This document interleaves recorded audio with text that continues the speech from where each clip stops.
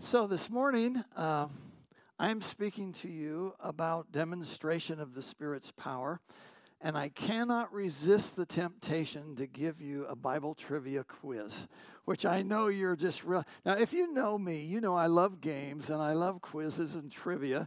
My family's, some of them are sort of laughing and snickering. The reason I'm doing that is because I'm going to be speaking from a very famous chapter out of the Bible about the Holy Spirit. And so anyway, speaking of quizzes, I have to tell you that I really disliked pop quizzes in school. Do you remember in junior high and high school when the teacher would, I remember these words, they echo in my mind, close your books, get out paper and pencil, we're having a pop quiz. I used to think teachers deserved to be tarred and feathered for that. I hate it. We do have a, let's see, is that you, Jeff, behind the mask and the hat? You're a high school teacher, right? Do you give pop quizzes? Yeah. Well, you know, they do it for a reason. They want to know if you're listening to the lectures, are you keeping up with your reading on the book and that kind of stuff. But it always counted toward my grade, and that's what I didn't like about it. But the good news this morning, this doesn't count toward your grade, okay? You're not getting a grade for this. Just shout out the answer. I know you know these answers. I'm going to give you the real common chapters first. Who can tell me where the love chapter is? 1 Corinthians 13. You all knew it. Okay, how about the heroes of the Hall of Faith? Hebrews 11. You knew that one. I knew you would. The Shepherd's Psalm. Psalm 23, good job. How about the great resurrection chapter? Oh, come on. I thought you'd know that. 1 Corinthians 15. Yeah, if you've pastored and do a lot of memorial services and funerals, you use 1 Corinthians 15 a lot. Sermon on the Mount is actually 3 chapters in the book of Matthew 5 through 7. They got it down here in the front. The longest chapter and the shortest chapter in the Bible. Longest is Psalm 119, right? The shortest is Psalm 117, right? Now, I've got a couple of difficult ones, and I'm not going to look for an answer from you because I don't want to embarrass anybody. But the reason I'm sharing them with you is they relate to what I'm speaking on this morning about the Holy Spirit. One of them is the famous chapter called the Valley of the Dry Bones. No, good try. It's actually when a prophet was speaking to a valley of dry bones, and as he prophesied over them, the wind of God blew across the bones. They began to rattle, and then they rose up, and it was a demonstration of what God was doing. So anyway, anybody even know the prophet, even if you don't know the chapter? Ezekiel, yeah, very good, very good. The other one is a very famous chapter, which is not as well known, but it's a powerful, wonderful chapter about the river of God flowing out of the temple of God. Happens to be in the very same prophet's book, Ezekiel, and it's 47, as I recall, Ezekiel 47. They all relate to what I'm speaking about this morning about the Holy Spirit. I'm looking forward to introducing him to you in a more intimate way than ever maybe you have known him. And I would like us to stand together this morning to honor the word. My text is out of 1 Corinthians chapter 2, and I'm going to be reading to you the entire passage from 1 through 14. 1 Corinthians 2, 1 through 14. When I came to you, brothers, I did not come with eloquence or superior wisdom as I proclaimed to you the testimony about God. I resolved to know nothing while I was with you except Jesus Christ and him crucified. I came to you in weakness and fear and with much trembling. My message and my preaching were not with wise and persuasive words. And here's the phrase. My message and my preaching were not with wise and persuasive words, but with a demonstration of the Spirit's power, so that your faith might not rest on men's wisdom, but on God's power. We do, however, speak a message of wisdom among the mature, but not the wisdom of this age or the rulers of this age who are coming to nothing. No, we speak of God's secret wisdom, a wisdom that has been hidden and that God destined for our glory before time began. I love that. That's a paradox. If time began, how can it be before time began? Before it began. None of the rulers of this age understood it, for if they had, they would not have crucified the Lord of glory. However, As it is written, no eye has seen, nor ear heard, nor mind has conceived what God has prepared for those who love him. But God has revealed it to us by his Spirit. The Spirit searches all things, even the deep things of God. For who among men knows the thoughts of a man, except the man's spirit within him? In the same way, this is one of the most profound scriptures in the Bible, right here. In the same way, no one knows the thoughts of God except the Spirit of God. No one knows what God is thinking, what God wants to do, except the Spirit of God. We have not received the spirit of the world, but the Spirit who is from God, that we may understand what God has freely given us.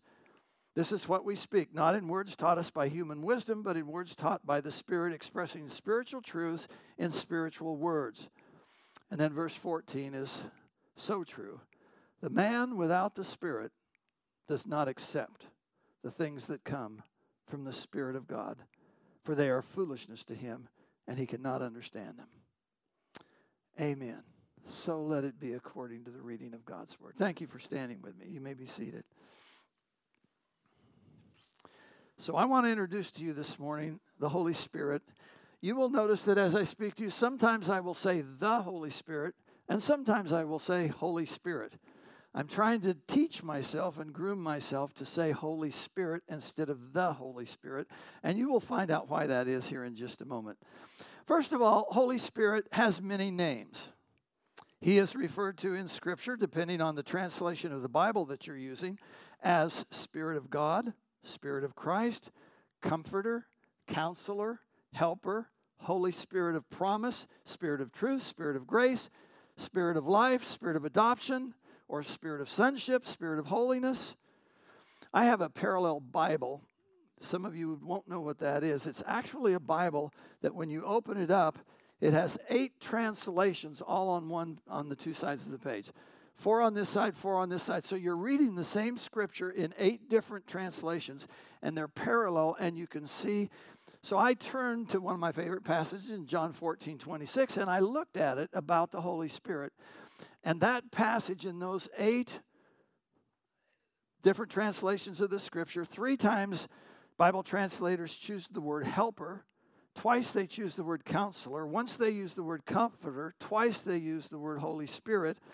I don't know if that adds up to 8, but the point is they were all picking different words because it comes from the Greek word. I've had 2 years of Greek. I'm not a Greek scholar, but I can understand some of it.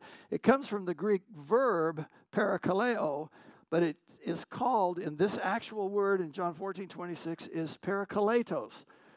And it actually means like a defense attorney, an advocate, somebody that's standing in for you, an intercessor, a counselor, a comforter. It's somebody that is standing up on your behalf. And so that's what that is. Now, unfortunately, besides all of those names, there's another thing he has been called, and that is the forgotten member of the Trinity. The forgotten member of the Trinity. We do forget him, don't we? And you probably would recognize that if I would just challenge you with this thought or this question. How often do you pray to Holy Spirit? I know you pray to God the Father, the Creator, the Ancient of Days, the first cause, God. I know you pray to him, and I know you pray to his son, Jesus. How often do you intentionally pray and talk to Holy Spirit? Just think about that. In church, some churches just inadvertently exclude the Holy Spirit. Others intentionally exclude him because of the freedom that he brings and because of the power he brings, because of the demonstrations of the Spirit that he brings. So he's the forgotten member of the Trinity. So what is the Trinity? You know, sometimes when you preach, you should take the opportunity to teach doctrine or theology. And I'm just going to take a minute to talk to you about the Trinity. It's one of the most mystical, mysterious, hard to understand pillars of the Christian faith. And it's the fact that the Trinity is whom God is. Most of us accept that God is a triune God. He is 3 in 1, even though at times it's hard to understand. The scriptures actually say this phrase, God is one. In fact, I looked it up in the Institute for Biblical Research. They say there are 28 biblical passages which explicitly teach that God is one. We understand that he's one, of course, but it is a divine unity. It is could I call it a compound unity? In Genesis chapter 126, God actually is speaking, and he says when he's talking about creating man, listen to this. He says, let us, you can look it up in Genesis 126 if you want. Let us make man in our image. Let us make man in our image according to our likeness. So God is speaking of a plural himself, if I can say it that way.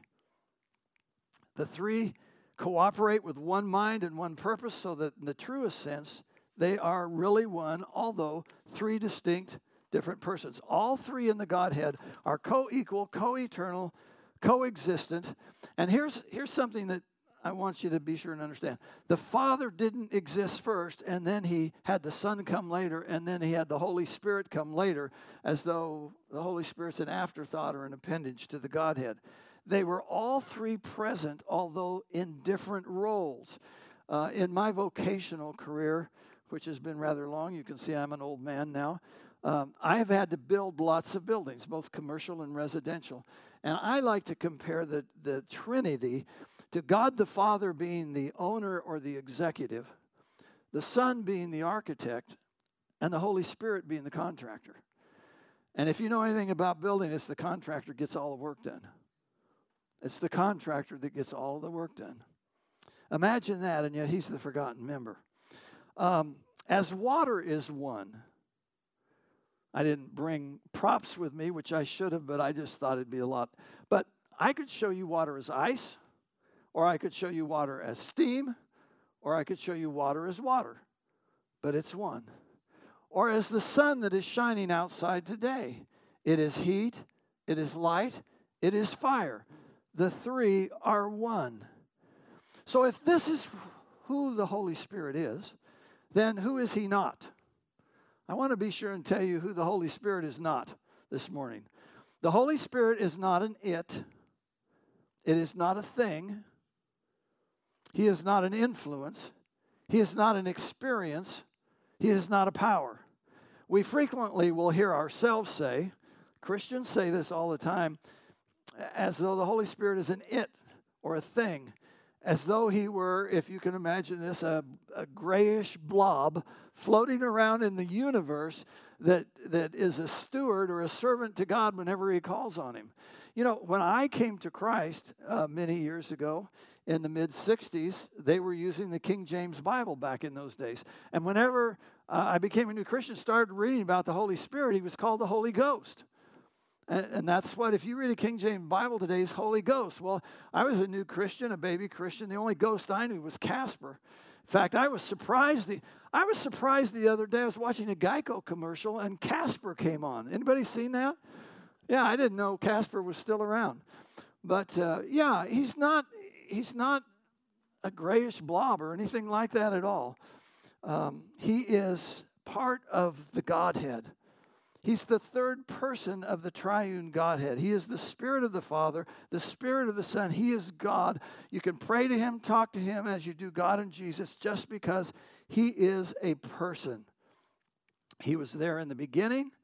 As we talked about this last week, he was there in the beginning, Genesis 1. He's there in the end in Revelation 22. In Jesus' public ministry, he was there to launch Jesus' public ministry, and he was the very last thing Jesus talked about before he left the earth to ascend to the right hand of the Father. So the Holy Spirit, hear my heart, is not a junior partner in the Godhead. He's not an appendage or somebody that's added on. Like if you lived in a world where bicycles were the main thing, God and Jesus, the two wheels of a bicycle, and then somebody stuck on some training wheels.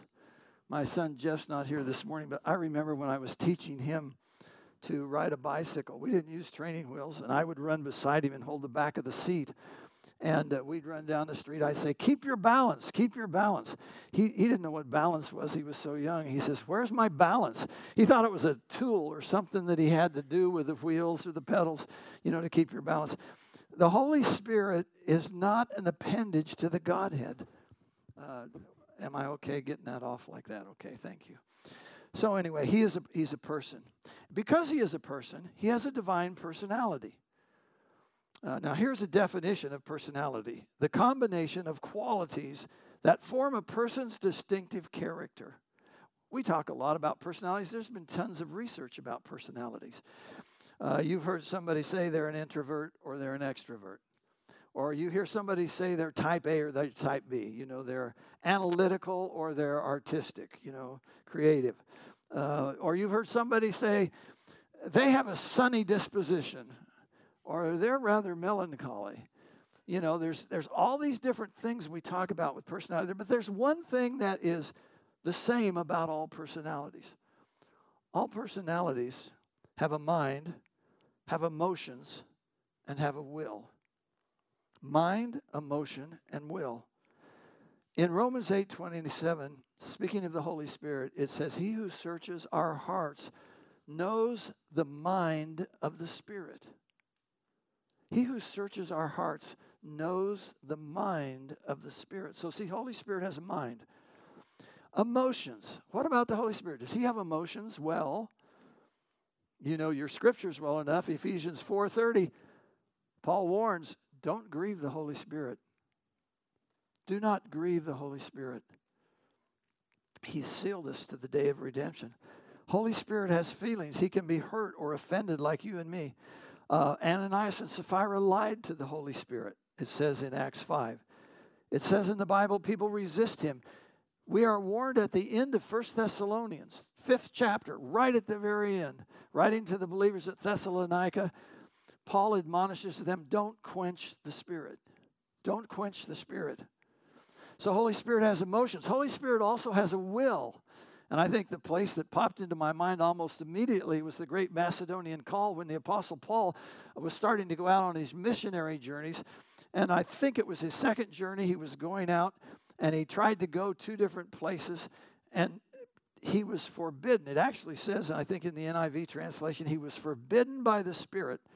And then the next time they tried to go somewhere else and it says the Holy Spirit did not permit them to go. See, the Holy Spirit has a will. He has mind, emotion, and will, so he has a personality. Now, here's another very obvious thing to you, but the obvious needs to be stated. The Holy Spirit, like God, is invisible. Why would I want to tell you that?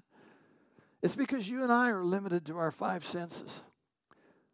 You and I are limited to our 5 senses. God is not. It says in John 4:24, God is a spirit.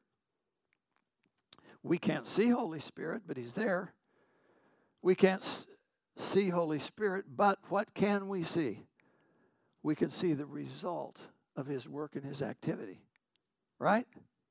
And of course, Jesus was talking to Nicodemus about this very thing when he was talking about the wind. He says, the wind blows, and you can't see the wind, but you can see the trees or the branches moving in the wind. We can't see the wind, but in our backyard, we have 3 sets of wind chimes on the porch, but we can hear them chiming in the wind. You can't see the wind, but you can see a parachute gracefully falling from the sky, and you know it's filled with air.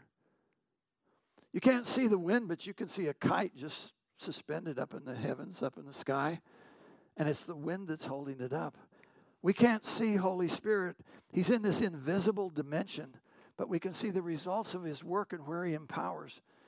I have said this oftentimes. Those of you that have attended Celebration Center for any length of time have heard me say this, that the invisible world, from God's perspective, is more real than the visible world in which we live.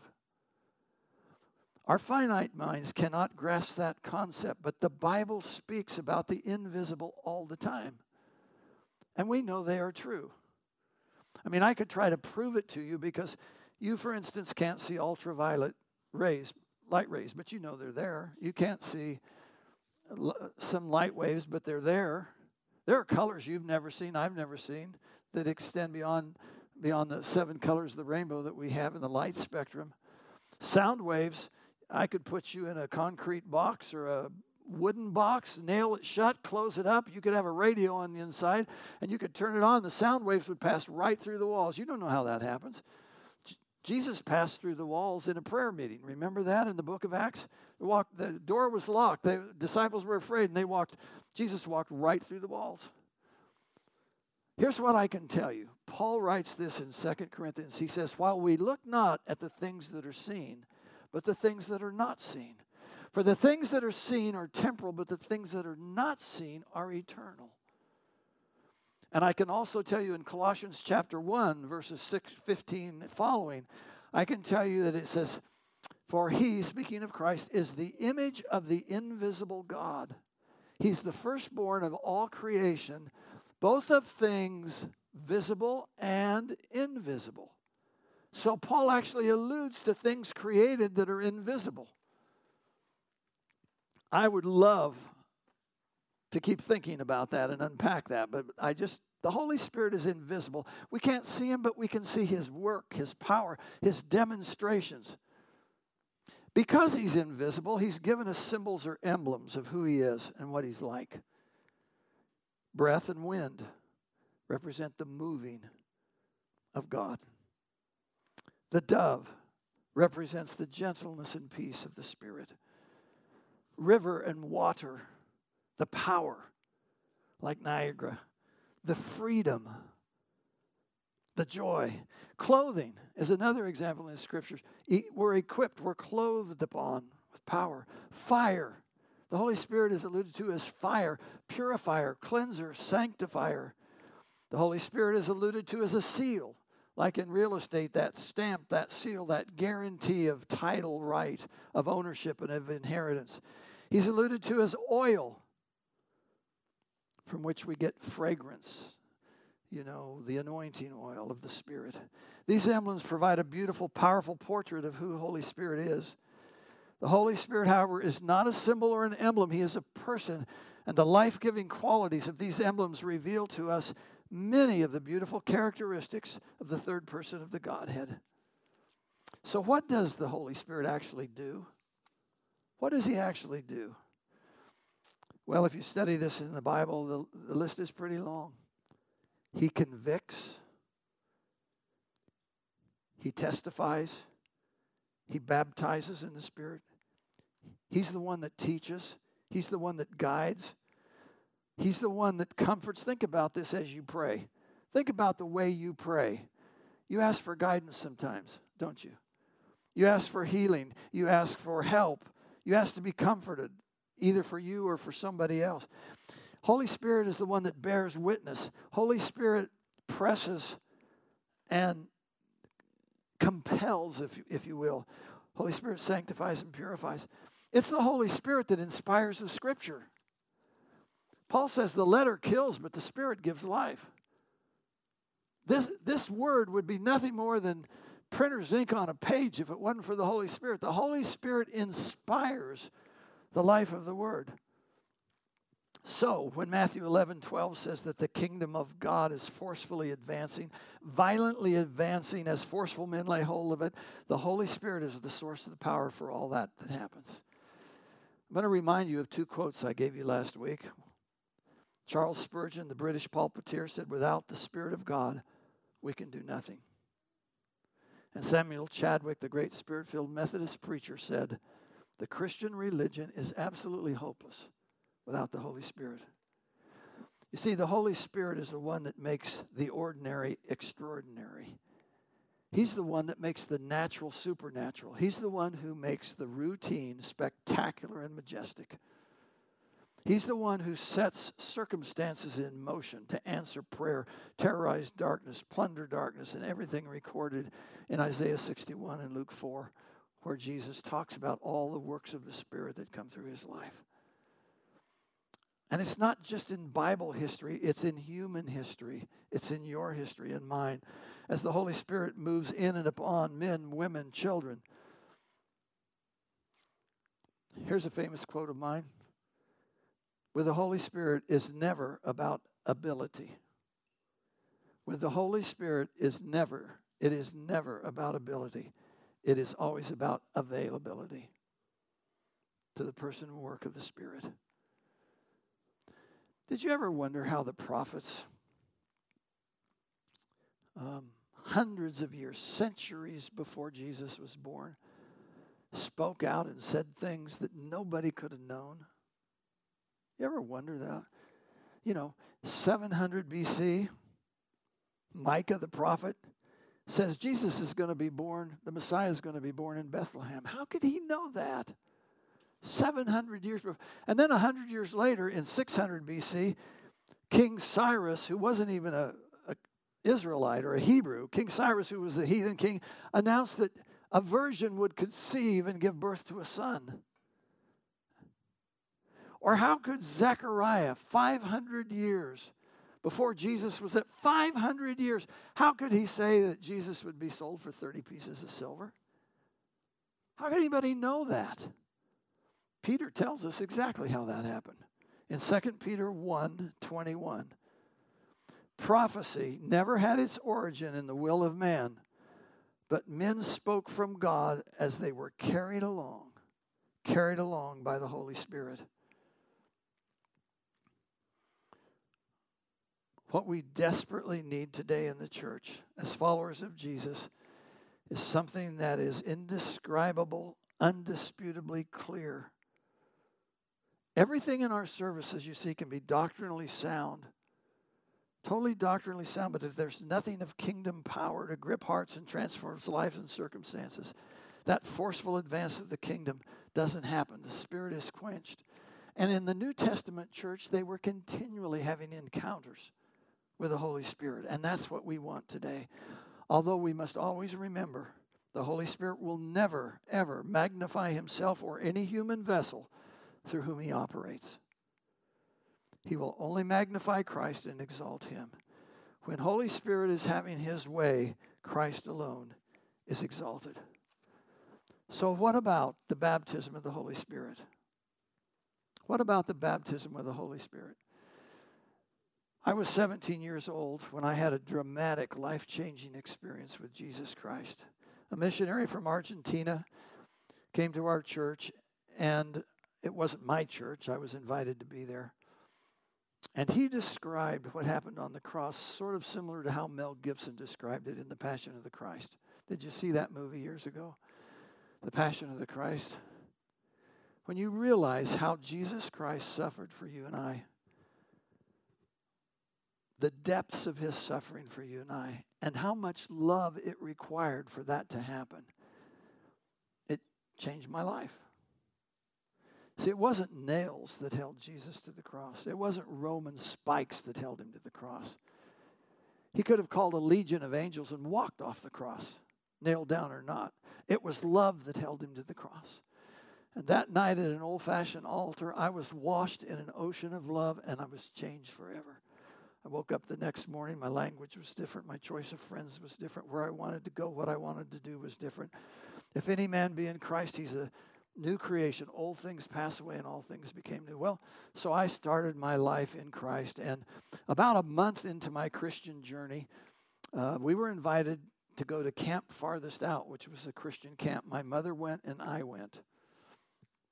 And there was a late night service. It was about, it got over at midnight or something like that. And I went back to my room, and there was the same missionary under whose ministry I was saved. His son was there that night, and he was in the top bunk, and I was in the bottom bunk, and we were going to bed. And I'm getting ready to fall asleep, and I hear this question from the top bunk above me, and it says, "Jeff, have you been baptized in the Holy Spirit?" And I said, "What's that?" Because I had no idea. And he said, "Well, before I answer that question, maybe I should ask you if you're saved. Have you ever accepted Christ and been born again?" I said, "I don't know. What's that?"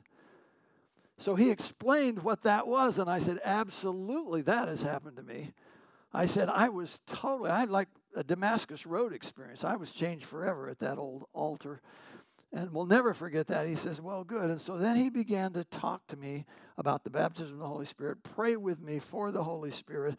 And I've been walking in the life of the Spirit ever since, and it is this grand, wonderful thing. Now, I want to explain this progressive revelation of the Holy Spirit in terms of prepositions. And I know that that comes to you as, what? But you heard me correctly. I want to explain to you the Holy Spirit in terms of progressive revelation by preposition. Substantive, meaningful prepositions. A preposition is a word that usually precedes a noun or a pronoun that expresses relationship to another word in the clause.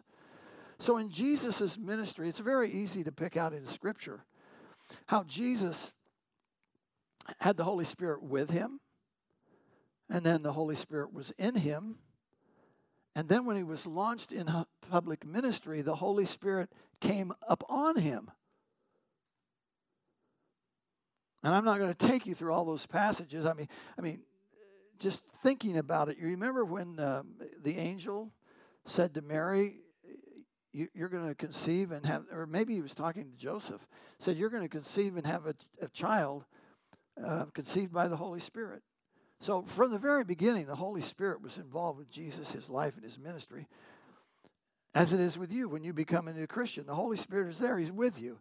A couple of passages that come to mind, Psalm 51, that great repentant psalm of David after he had adultery with Bathsheba. And he says, cast not away your presence from me. Take not your Holy Spirit from me. See, David recognized the Holy Spirit was with him. The Holy Spirit was with him.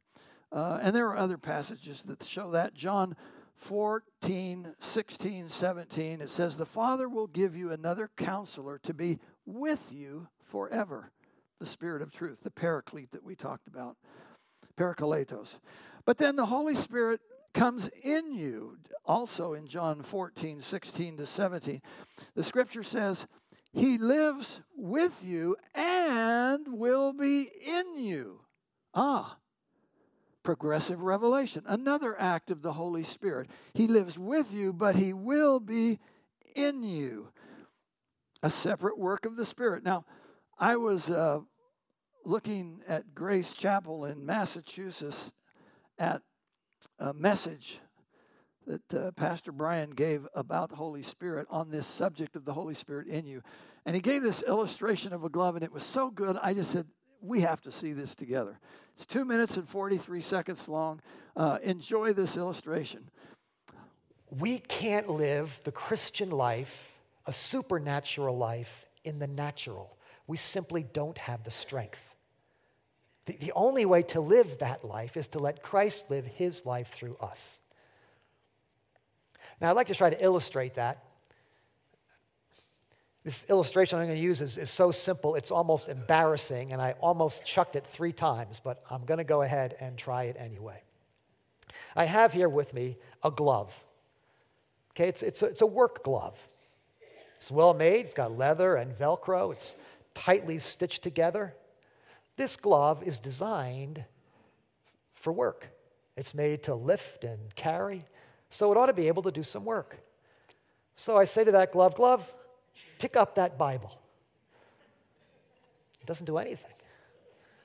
Well, maybe what that glove needs is some encouragement, some inspiration. Come on, glove, you can do it. You were made to pick up that book. Well, there's nothing. Maybe the glove needs some training. It needs to be discipled. So I'm going to do some one-on-one here and say, come on, you put your thumb and fingers together and there's still nothing. Maybe what the glove needs is some fellowship. Get some other gloves hanging around them.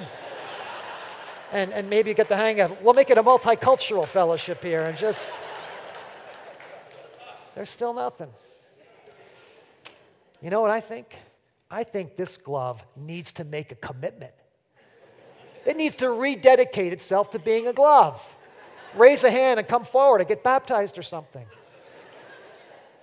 Now you get the point. It's painfully obvious at this point. Even though that glove was designed for work, it can't do work until a living hand fills every part of it and does its work through the glove. And that's how the Christian life works. We are not able to live the supernatural life of God in our own strength. Now, we have the capacity for it. We were made for it, but we don't have the power for it because of our fallen human condition. The only way to live that life is to let Christ live his life through us, and he does that through his Holy Spirit. So the Holy Spirit is with us, the Holy Spirit is in us, and then the Holy Spirit comes upon us. If I was holding a coat over my arm, it would be with me. But what's the purpose of the coat? It's to be upon me, isn't it? It's to be upon me, to equip me, to endue me with power. This is what the Holy Spirit is all about. The Holy Spirit, when you become a Christian, he's with you. And it says in 1 Corinthians 3:16 that he wants to dwell in you, that you're his temple. You actually are the temple of the Holy Spirit. He's not only with you, he's in you. But the Holy Spirit wants to fill you and overflow you and come upon you. And Jesus demonstrated that out of Nazareth when he'd been there 30 years. And the Holy Spirit was with him. The Holy Spirit was in him. There are scriptures to document that. And yet it wasn't until he went to the Jordan River and was baptized in water, and then the heavens opened and the Holy Spirit like a dove came down, and the scriptures say came upon him. And they endued him with power. And that's what Luke 24:49 says. Those two disciples on the Emmaus Road, as Jesus left them, he says, go to Jerusalem and tarry there until you be endued with power from on high. And that's what happened in Acts chapter 1, verse 8, when the Holy Spirit came upon them on the day of Pentecost. So the baptism with the Holy Spirit is a second work of grace that God gives his people to equip us for ministry and endue us with power. And because we're getting late, I'm going to start winding down here. Let me just say this. As Pastor Brian said, we need more. We need more to carry out the Christian life. The Holy Spirit loves to work with ordinary people in ordinary ways, particularly when you're in the routine of life.